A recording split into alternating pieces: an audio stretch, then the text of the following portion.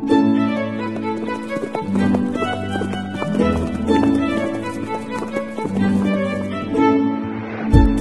listening to Nick Luck Daily.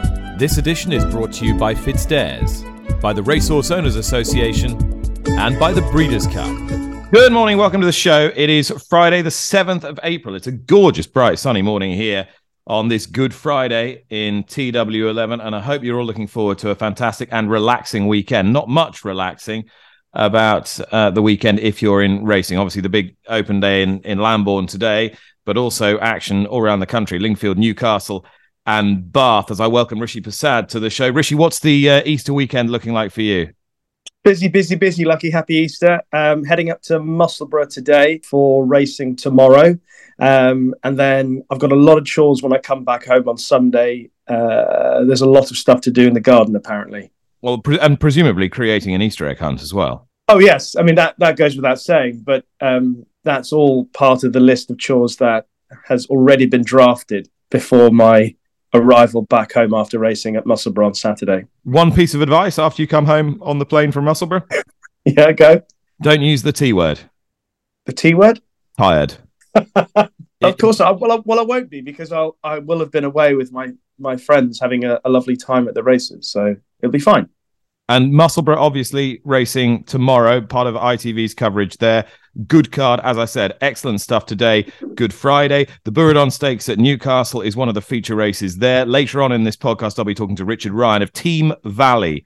They of Bayside Boy and Gear Up fame. Be hearing about a horse that they've recently acquired, Galeron. Also be talking about Gear Up and Numerian, who are taking on Animo and Dubai Honor in the Queen Elizabeth at Randwick this weekend. It's a really interesting and informative interview. And Richard also unearths one or two horses, both 3-year-olds and 2-year-olds, who could excel this season. Well worth staying tuned for that. Yesterday, we brought you the significant news that the company owned and founded by leading owner John Dance, owner of Lawrence, owner of Brave Man's Game, the man who's created Manor House Stud Stables in Middleham, had been placed into special administration by the High Court. There was a hearing yesterday afternoon, but no further details emerged, save for the fact that that interim order to place the firm into special administration had indeed been granted. I spoke to the BHA this morning. They said they were aware of the situation, confirmed they were aware of the situation, but they had not received any further notification either from Northumbria Police nor from the Financial Conduct Authority as to how they should proceed. But they would let us know as soon as they had any notice of that. And there's not really much more, Rishi, we can say about that at this stage. On to other news. Jack Tudor has been appointed stable jockey to David Pipe, an important position.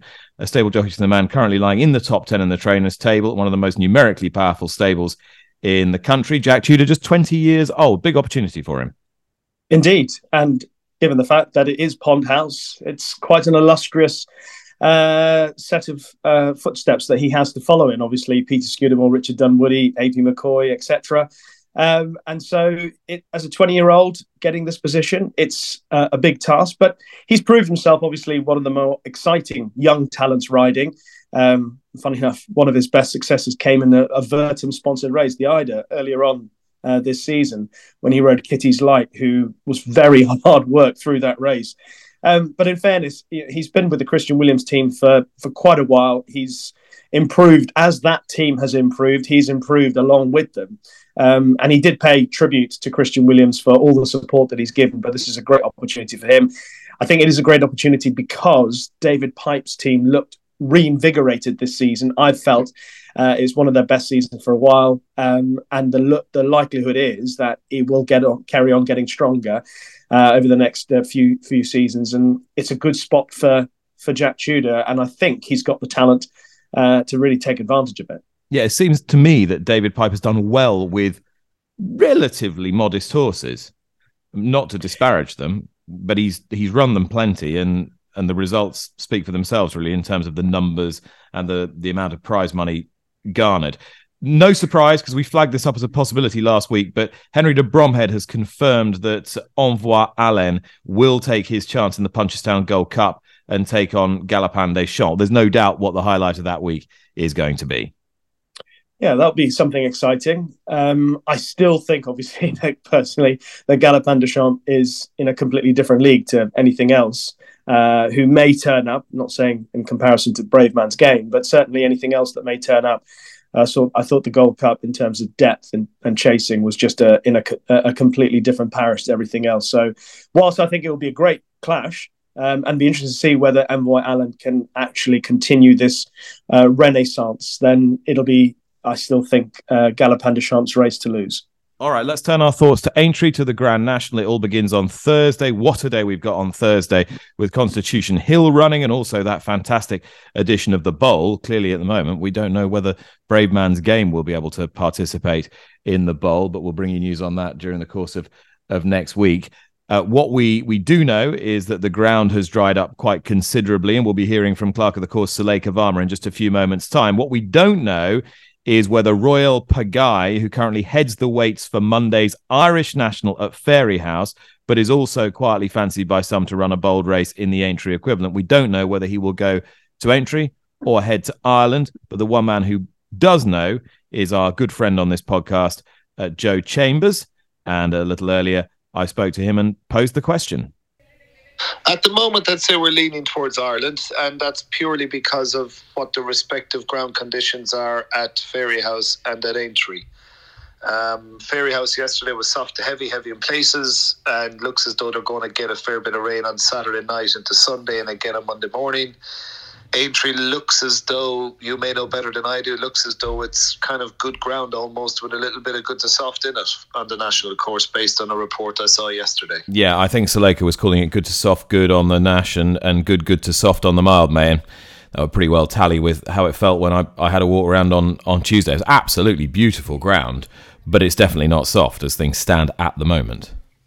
Yeah, and I'm not trying to argue that he's well in either place. He runs off 163 in the national in Aintree, and he got dropped £3 for the Gold Cup, which to 160, and he runs off 160 at Fairyhouse. So slightly shorter trip, regulation fences rather than the national fences. I thought he probably put in his best round, the most consistent round of jumping, at least in the Gold Cup since we've had him.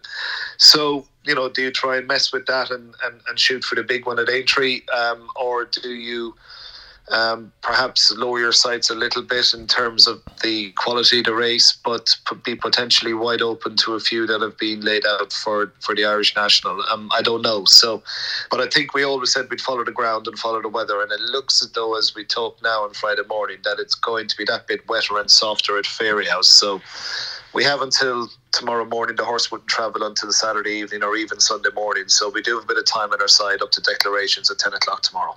All right, you've got Rich and Susanna Ricci have got a stack of entries over the weekend, so it could be fun and games at Fairyhouse. Who are you most looking forward to seeing out? We've got Allegory Devassi back out tomorrow in a mare's handicap chase. She'll find it tough to beat Limerick Lace, I think, on that ground. And it's also over 2.5 in a bit, so it's a little bit longer. We'd probably be keen to see her come back and trip rather than go out, but it is Willie we are talking about after all, and that's where his pin has dropped for this weekend, so we shall see. Horansa Dairy goes in the 100 grand handicap hurdle, the Ribo handicap hurdle. He is still a maiden, having been second for us 3 times, but an opening mark of 128 I think gives him a chance. Animix goes in the Hunter's Chase tomorrow. If he can finish in the first 3, it'll make him eligible for the Fox Hunters at Aintree next season, and he was obviously second, I think it was, in the Topham last year off top weight. So he's a horse that we'll probably put in a thoroughbid sale or something similar in a month's time, and if he had that qualification with him, would appeal to a lot of people. Mr. Policeman is a horse that we bought at an Octave sale last summer. He had a little setback around the middle of winter. He'll run in a conditions hurdle, hopefully at Cork. What else have we got? Well, you still haven't given me the right answer to the question, which is who are you most looking forward to seeing? You've mentioned about 7 horses, and you've not mentioned, drum roll please. Well, I've only got as far as Saturday, but we normally have my fish on a Friday, Nick, but it looks as though there's every chance we might have some Monkfish on Monday. Oh, it's ridiculous. Is he actually going to run? He's had a few away days, and, as I said to you before, we don't talk about it an awful lot, but there's every chance, I think, that, assuming he doesn't trod on a stone between now and Monday, that he will run. And Willie also put him in the World Hurdle at Punchestown in a few weeks' time as well. So, yeah, I think there is every chance that he will run, yes. Monkfish. He lives and breathes, and he is going to run at Fairyhouse on Monday in the Rathbarry and Glenview Studs Hurdle Grade 2. Now, it's exciting to have him back, isn't it? It'd be wonderful to get him back. It's been softly, and I know he's been a narrative that has been running through the Up for Best Sportscast Nick Luck pod daily for the last few months, but we'd love to see him back. I think Willie has been pretty patient as he is with these types of projects, and the fact that he has put him in the Grade 1 3-mile hurdle at Punchestown as well gives us a lot of confidence that when he says he's doing everything right, he must be doing everything right. You're also doing everything right because you're about to run the London Marathon. So here's your chance to increase your sponsorship, I'm hoping. To be fair, anyone who knows you knows you've worked bloody hard for this. How much have you shed in the training process?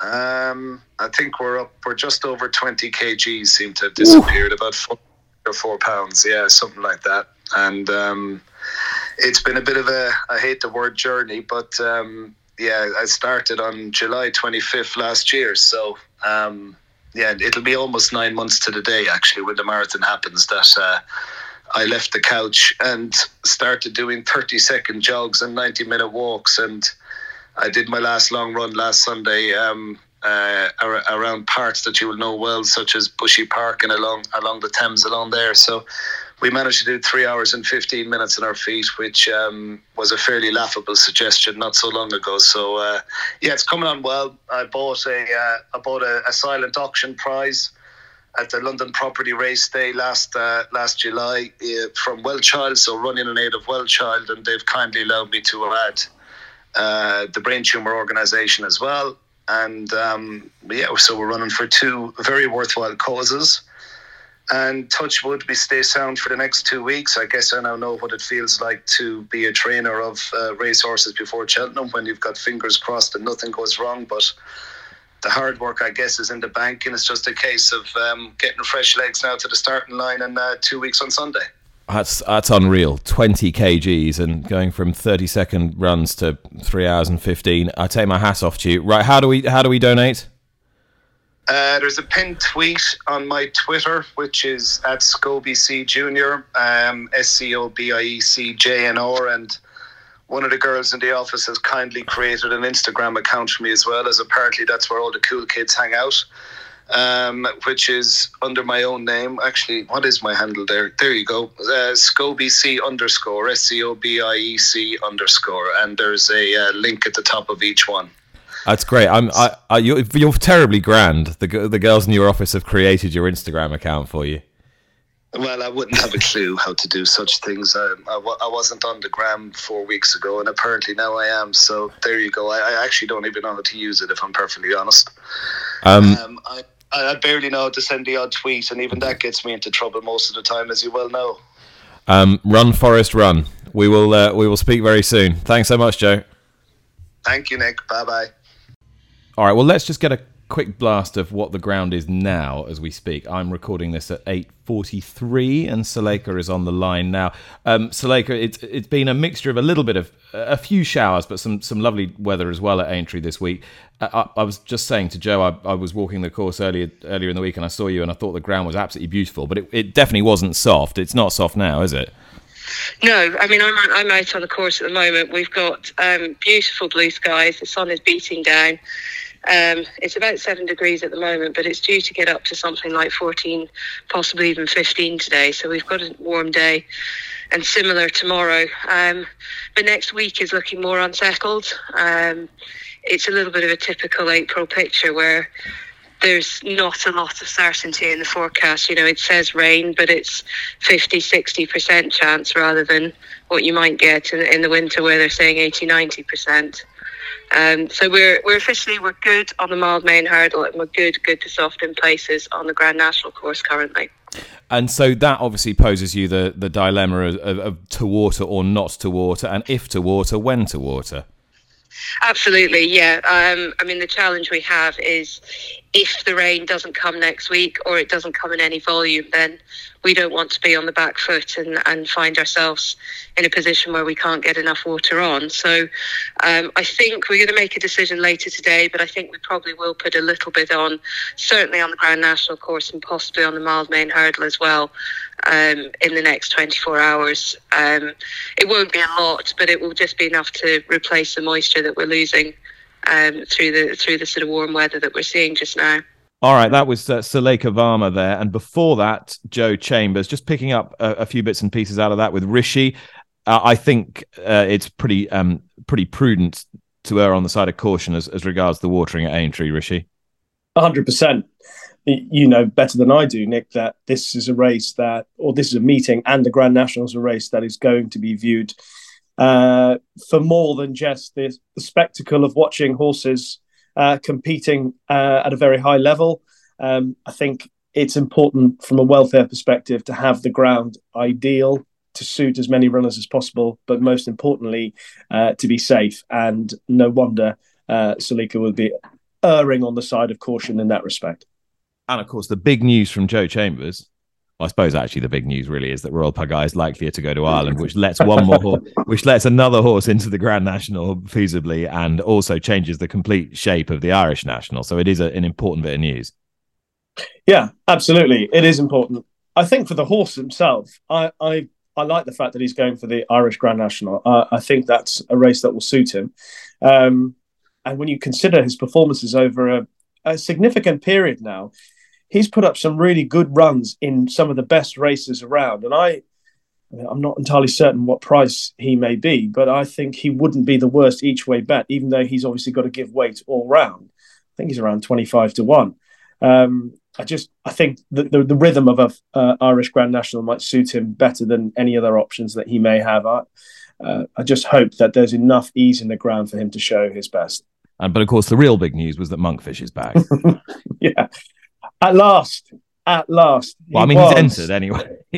Well, I hope he doesn't turn into another M horse and he becomes the Monsignor. And we keep hearing that he's coming back. But he was such an exciting horse a couple of seasons back. I really hope that he can fulfill some of the potential that he once had. Because I think even the likes of Willie Mullins, who's not that easily impressed given how many good horses he's trained over the years, felt that he could potentially win a Gold Cup with Monkfish. So maybe one day it still could happen. Yeah, he won that Brown Advisory. Even if it was called the Brown Advisory, then at the behind closed doors Cheltenham Festival, I fear he contracted long COVID in the process. It seems to be emerging now, which is good news. Let's hope we see him. Well, one man who's incredibly well represented in the Irish National Monday is Noel Meade, who trains the horse who's been on everybody's lips for this for a long time. The young, exciting, progressive Thedevilscoachman. Noel joins me now. Noel, how's he doing? Yeah, we are very happy with him at the moment. Everything's gone well since his run in Limerick, and he really has all his work done now, and everything's gone smoothly. Were you ever tempted to send him to Aintree? Not really, no. We sort of played him kind of quietly this year, and he sort of worked out fairly well for us. And no, not really. Not really. No, this looks a good spot for him at this stage of his career. He's also very effective with plenty of giving the ground. How soft do you expect it to be Monday? Well, the forecast now at the moment is for it to rain again on Sunday night and on Monday. So the ground, unlike most years, is coming from a soft position, if you know what I mean. It's been heavy all week. So it's not like as if we've been looking for rain to soften it up. We're looking for rain to sort of keep it soft. So I think the ground will be okay. And just looking at his chasing starts, Noel, most of the time he's been beating relatively small fields, in good races. Do you think he's got the street wisdom, if you like, for the cut and thrust of an Irish National, which I always think can sometimes look even more hurly-burly than a National itself? Oh, there's no question that is a serious concern. if he was slow over the first 4, the race could be over by the time he goes a half a mile, you know. He was slow at the last day over the first couple, but he warmed into it very well. But I think the race the last day, although we got a £2 penalty, I think the experience was worth the £2, and the £2 was worth the experience, whatever way you want to see it. So, or say it. So I think that the race will only be a help to him if he jumped out well in the end. And who else are you going to declare for the Irish national? Fassa Delage is the other one who will probably run. Diol Carr is going to Aintree. For the Aintree national. And now Lieutenant Command wants good ground, and it's possible he might be declared all right, but he'd have to have good ground, and that's because if he doesn't go there, he'd go to Aintree for the Topham. For the Topham, where you will get, I think, some nice ground. Diol Carr, I would say, has been the least talked about horse for the Grand National that there's been. Are we overlooking him unduly? Well, his second last run was very good. He just got touched off in the Paddy Power at Christmas. He was beating a head or a short head, I think, or a nose maybe, and that was good. A run. He then ran in the national trial in Punchestown. But the national trial in Punchestown is run on the inside track, and Diol Carr is a very big, awkward horse, and he just couldn't handle the bends and the turns, and he was beaten after a couple of fences because he was on top of his head trying to. He's not the quickest horse in the world, but he does stay very well. Okay, do you know who's going to ride him? In the national at the moment, I do. Kieran Buckley rides him. He claims 3, but he can't claim in the national, obviously. But he did ride him, and he got on very well with him at Christmas in Leopardstown. So we've decided to stick with him. All right, that was Noel Meade. Enjoy the weekend at Fairyhouse. Rishi Persad, who'll be enjoying a weekend at Musselburgh and elsewhere, is with me now. And Rishi, Bill Barber, the industry editor for the Racing Post, has written up and interpreted the leak from government to the Sun surrounding the gambling white paper today. So my apologies that this is coming to you slightly third hand, but I'm grateful to my colleagues anyway who've interpreted it for us. But the most significant line surrounds the possibility of levy reform. There's 2 bits of levy here, but the interesting one here is levy reform. So a change to the way that money is collected from the bookmakers to bolster racing's purse. Obviously, the more money that can be returned to the sport, the better. I've got to be honest, Nick, I've got to the stage with the gambling review that I'm not entirely certain what I'm expecting from it anymore. There have been so many leaks, delays, suggestions of what's going to happen. Ideally, if we did get a situation where we got a levy review that would ensure more funding for the sport, then terrific.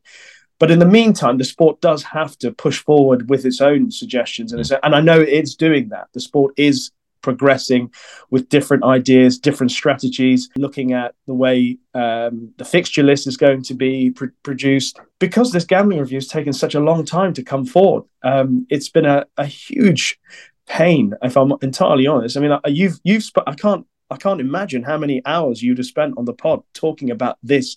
We are certainly getting towards the publication of the white paper. There's no doubt about that. I mean, it seems as though most of these details have been leaked. And the key sentence in the Sun piece was horse race betting faces higher taxes under a new review to ensure proper funding for the sport. I mean, we assume that means they will look at a different model for the levy. They will look at the possibility in the sport. We'll be petitioning for a turnover model rather than a gross profits model. But there's an awful long way to go, I would suspect. Talking of levies of a different kind, I think one thing we do now know, and this was flagged up on this podcast by both Michael Duggar and Philip Davis in the last few weeks, and an acceptance thereof, that there will be, within this white paper, recommendations for a statutory levy. Don't mistake the levy for the levy. A statutory levy on firms to assist in providing care for gambling-related harm, and that will be a mandated levy from the betting industry, which is certainly the right approach and one to be commended without question. I hope that it will be one of the positives to come forth from it, and I'm pleased to hear that seems to be what a lot of people are anticipating. We've had a good intercontinental flavour to the podcast this week. Richard Ryan from Teme Valley Racing rather embodies that, because he'll have to have his eyes everywhere over the next few days. With Galeron, a recent acquisition, or relatively recent acquisition, a close season acquisition anyway, the Goss Million winner, reappearing at Newcastle over the weekend, and Gear Up and Numerian taking on the horses we talked about yesterday in that clash between Animo and Dubai Honour in the Queen Elizabeth at Randwick. And there's the promise of plenty more to come. French Claim was a winner for the operation for Paddy Toomey last week, and there's a good few horses perhaps waiting in the wings as well. Richard, an exciting weekend for you. Let's start with Galeron, and tell me why did you and the Teme Valley team go for him in the winter? Well, so hi Nick. The question was at the time the value of the form in the Goffs Million, and looking back at him over his season, I liked him as a yearling, but out of a Galileo mare, he was a particularly good stamp, and having already bought a number of particularly strong individuals at that year's Orby sale, it would have been a case of just one too many on our sort of buying plan. So I kept quite a sort of interested eye on him.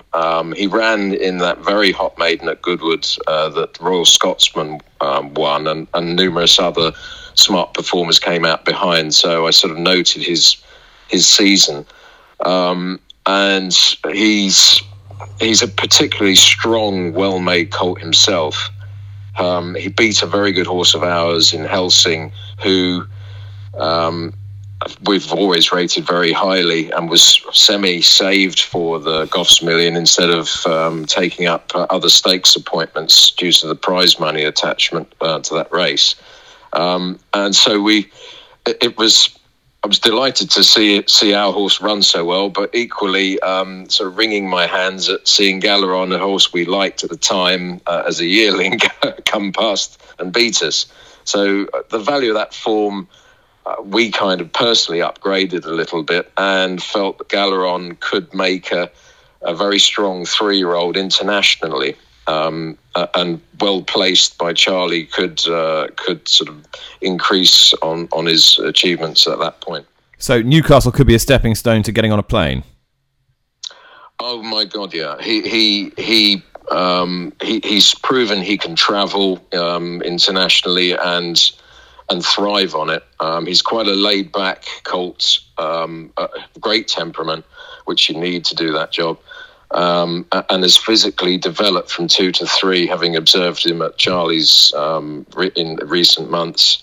So the style of an overnight or travelling suits him, because it switches him on, and that's not dissimilar in makeup to one or two of our other horses in recent years. And I can see him even potentially ending up in Australia for hopefully something like a Golden Eagle or something like that, if he just finds another 5, 6, 7 pounds of ability this year. All right, well, with that in mind, you take me neatly on to Australia this weekend, and 2 horses that you either own or co-own, Gear Up and Numerian. They're both very smart horses. Gear Up was a Group 1 winning 2-year-old for Mark and Charlie Johnston, went to Joseph O'Brien, now with Annabelle Neesham. Likewise, Numerian, who picked up a ton of money last time when finishing second in a good race. What chance have you got of ruining this, as we heard yesterday, clash of Ashes intensity between Haggis and Cummings?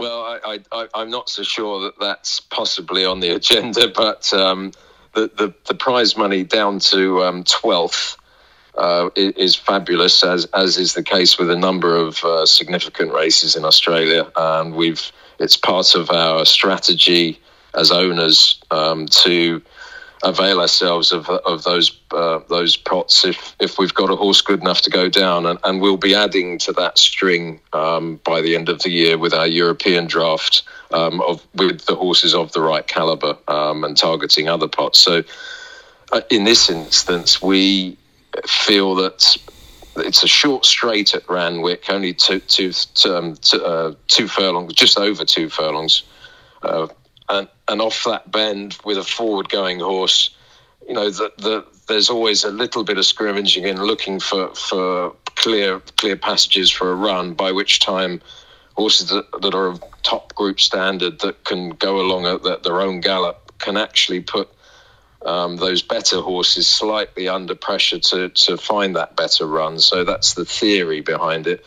And I would like to think one of the two would pick up a reasonable slice of the pot, making it fully justified en route to their own significant targets that are probably more realistic. French Claim was a good winner last week. You're going to have some fun with him, aren't you? I mean, he looks like a horse that there isn't a distance too far for him. You've got all sorts of options. Yeah, he ran a great race and has been minded very carefully by Paddy. Thankfully, we had designs on Derby level last year, and with a heavy heart, we ran in the Derrinstown Derby trial, finishing 3rd. But the ground was very quick that day, just about quick enough for him to justify taking part. But it was a very much in the balance decision on the day, and slightly regretted it because it made us pick very carefully our route through the season, having just felt the ground, but not exactly jarred, but just having felt it. So we ran a blinding race in the Irish Derby, again on just about acceptable ground behind the superb, impressive Westover on the day. And it gave us, obviously, the confidence in the horse's ability level, but picking our shots until we got the appropriate conditions. Probably the best part of his season was behind him. So we were going with what we had, but it was probably not the best of him. So we pulled stumps, regrouped. Paddy's wintered him beautifully. Physically has developed a much stronger horse this year, and it gives us options. He's French bred, excuse me, and those races in France in the autumn are probably on the agenda, as well as picking our way through the stakes program at anything between 1 mile and 6 and 2 miles, and maybe even further. We'll see. Alrighty, and I know you like to find one absolute star per season. I mean, you've got a few candidates this time. Bayside Boy's now gone off to stud. So who is going to be the next Bayside Boy? Who's going to be the sleeper hit of 2023 for Teme Valley? Well, it could be wishful thinking, Nick, but I've got a feeling Helsing has wintered exceptionally well. He's a brute strong horse with a big stride. His achievements last year were in spite of himself, actually, a very big, tall, powerful colt that probably hadn't filled his frame, but yet showed good stakes form at 2. I think he'll make a big step forward this year, and him married with probably a squad of 2-year-olds that were all of a similar stamp, that for this season are selected as yearlings. We've got a number of high class, I think, potential, and I'm sure one of our 2-year-olds will make some sort of headline by the end of the season.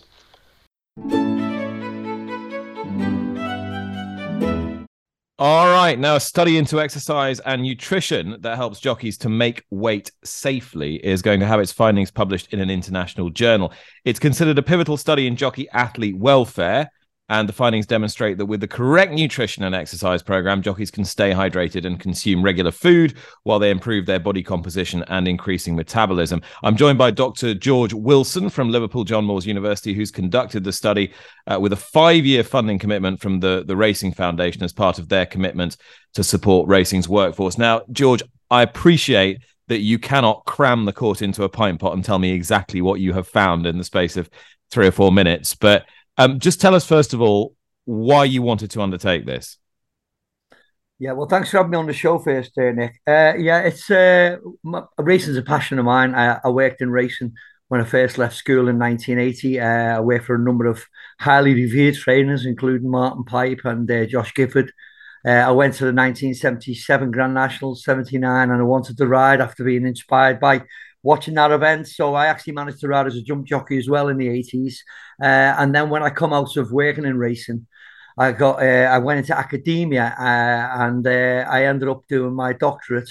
And I was always fascinated by the ways I'd made weight in the past. So I wanted to know what the effects were on sort of physical, mental well-being, performance. So for the last 14 years, I've been undertaking research into that area. And the latest study is the culmination of that research with a 5-year longitudinal study where we see how jockeys, if you give them the right nutrition and evidence-based exercise advice, and to show them they can make weight better, do they stick to it when you leave them to their own devices? So that's what this 5-year study is. Are you surprised by anything that you've discovered? Not particularly from the improvements in body composition, so a reduction of body fat and also an increase in rest and metabolic rate, and also improvements in hydration status. Because, Nick, we'd undertaken smaller short-term interventions over 6 and 9 weeks where we actually sort of kept an eye on the jockeys and were in constant contact with them. Only small numbers, like 10 jockeys in one study, and we actually sent them the food.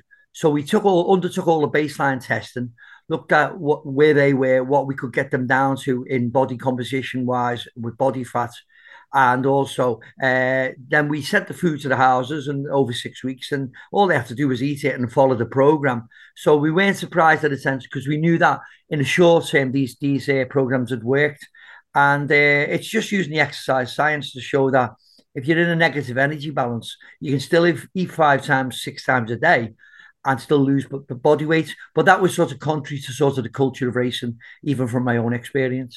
Yeah, and you'll remember, of course, in your day, diuretics were king as well. Obviously, they've been outlawed since then. But the fact that, the idea was that you would dehydrate yourself in order to take the weight off to make weight. What we're more accustomed to now is staying hydrated so that our body weight is better regulated on a consistent basis. Yeah, and also the problems with dehydration. If severe dehydration can drop your blood pressure. It can cause all kinds of problems, kidney and renal function. And obviously, we know that reaction time is compromised by dehydration. And there's one sport you want to have quick reaction time. It's horse racing. Particularly, if you're going around the bend at Kempton at 40 miles an hour and you're all sort of, within a cigarette paper of each other, and somebody's reaction time isn't up to scratch, you can see what's going to happen. And also with the jumps, you've got to have a razor sharp reaction time. So we've done studies where we've actually dehydrated jockeys by 2% in the laboratory, got them to undertake a simulated race ride, and shown that their reaction time and their strength and their pushing frequency was significantly compromised by just a 2% reduction in body mass. Now, we know jockeys commonly will drop more than 2% daily to make weight, And you would still encourage jockeys to come to you, wouldn't you, at Liverpool John Moores, if they feel that they need some assistance with sorting out a nutritional program and sort of trying to keep their weight stable? Yeah, we're sort of unofficially classed as the centre of excellence around the world for this, Nick. And considering I've seen over 400 professional and amateur jockeys since 2009, we seem to be the go-to place, and it's fantastic that Racing Foundation have funded this, because without the funding, we wouldn't be able to do it. But I'm a researcher at the end of the day, and there's lots more research going on. Now, we have changed the culture, and we've changed certainly jockeys' perceptions on how to make weight, and it's come a long way since I rode firstly in 1985 as a conditional, when I dropped nearly a stone in a week to make 10 stone. Thankfully those days are going, but they're not gone for already. We've still got a long way to go, and people are still doing silly things to make weight. George, thanks so much for talking to me this morning, and congratulations on a great piece of research, and look forward to reading it in full. Thanks, Nick. All the best. Bye-bye. It's 30 years since 18-year-old Stephen Lawrence was murdered at a bus stop in southeast London. That was in 1993, subsequent to which his name and his memory have become synonymous with a landmark crusade to change criminal justice and equality legislation. And the 30th anniversary on April the 22nd will stage events to commemorate that life and that legacy all across the United Kingdom. The racecourses in the United Kingdom are no exception. Ayr and Newbury will be staging the premier fixtures that day. And Josh Apiafi, whose work you'll be well familiar with by now on this podcast, has been the conduit between the Stephen Lawrence Foundation and horse racing in a bid to recognise and commemorate Stephen's life. And he joins me now. Just explain a little bit about what racing is doing to join the commemoration of Stephen's life. 100%. Good morning. What it's doing, it was an ask by myself. I'd started working with the Stephen Lawrence Foundation last year, and it was an awareness factor of what we had as assets in terms of our sport. And we've got some fantastic assets, and we are part of the British fabric of society. And if the rest of Britain was reflective that day of what happened 30 years ago, I wanted to make sure that our sport was exactly the same. And all race courses, there was not one no or question when I looked at who was racing that day, to look at what could we possibly do on that awareness factor. There's a really powerful video that goes out today that's led by Trevor McDonald, Ed Sheeran, all sorts of sort of leading figures of modern Britain, including, of course, Dame Doreen Lawrence, about Stephen Lawrence Day. And so we've all got the biggest, our race courses have the biggest televisions in Britain, of course. We've got big screens, so that video will be played across the big screens. There are some race sponsorships, there are some title sponsorships at the likes of Brighton and Nottingham that race that day. There are bucket shakers with those fantastic race makers that come under the GBR banner at every race course in aid of the foundation. And of course, you've got things like race card adverts as well. So they've really, race courses and racing have really come to the party. Now you've met Dame Doreen Lawrence, haven't you? Just explain to me what a force she has been, and just tell me what sort of person she is. Well, she's probably one of the most amazing people I've ever encountered, to be honest with you. She doesn't have to say something. There is a presence about her, which her story and her face and her expressions before even words come out tell the story of a very, very tough 30 years since that awful event, of where she's had to actually take on the Crown Prosecution Service, the Metropolitan Police, that have obviously been proven since then. There were suggestions of racism and corruption, and then it took till 2005 and the then Home Secretary Jack Straw to change a law for people to be retried around further new evidence that has come about. And it wasn't until 2012 that there was actually justice done, and two of the original suspects were found guilty of Stephen's murder. And to be told for decades that you're either lying or they're trying to, and they were covering stuff up, for her to keep going was just unbelievable. And anyone that's not seen some of her speeches in the House of Lords, you can find them on YouTube. And to play a tiny part of bringing racing to the fore, to make the awareness campaigns that we can possibly do with our sport, is I feel honoured that our sport has been brilliant on that, like I say, and as does Dame Lawrence, and it's brilliant that we're part of that fabric of modern Britain. Okay, thanks to Josh and to all my guests today. Rishi Persad is with me and is going to give you something for the weekend. I'm going to give you a winner today, hopefully, Nick, at Newcastle. I think that Freescape might make all the running. Do you? Yeah. Lovely. I think he might make all the running to win that Easter Classic for David Monan. That'll be my bet of the day. But we'll find this quite a bit easier than some of the races he's been running in Dubai, that's for sure. Enjoy the weekend, but obviously not too much, and make sure you've got plenty of pep in your step when you return to the homestead on Sunday. Taken as given, Nick. Have a great weekend. And I assume you'll be watching the Masters golf conclude on the weekend?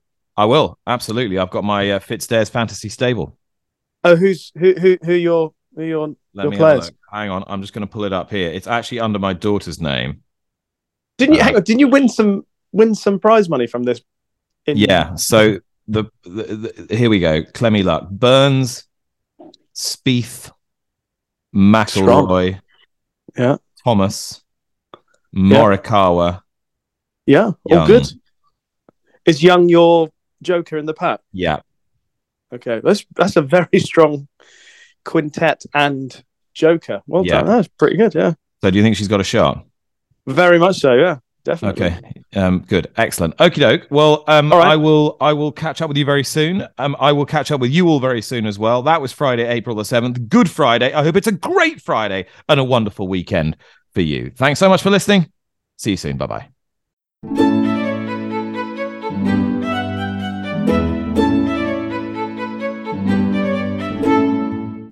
You've been listening to Nick Luck Daily, brought to you in association with FitzDares, the Racehorse Owners Association, and Thoroughbred Racing Commentary.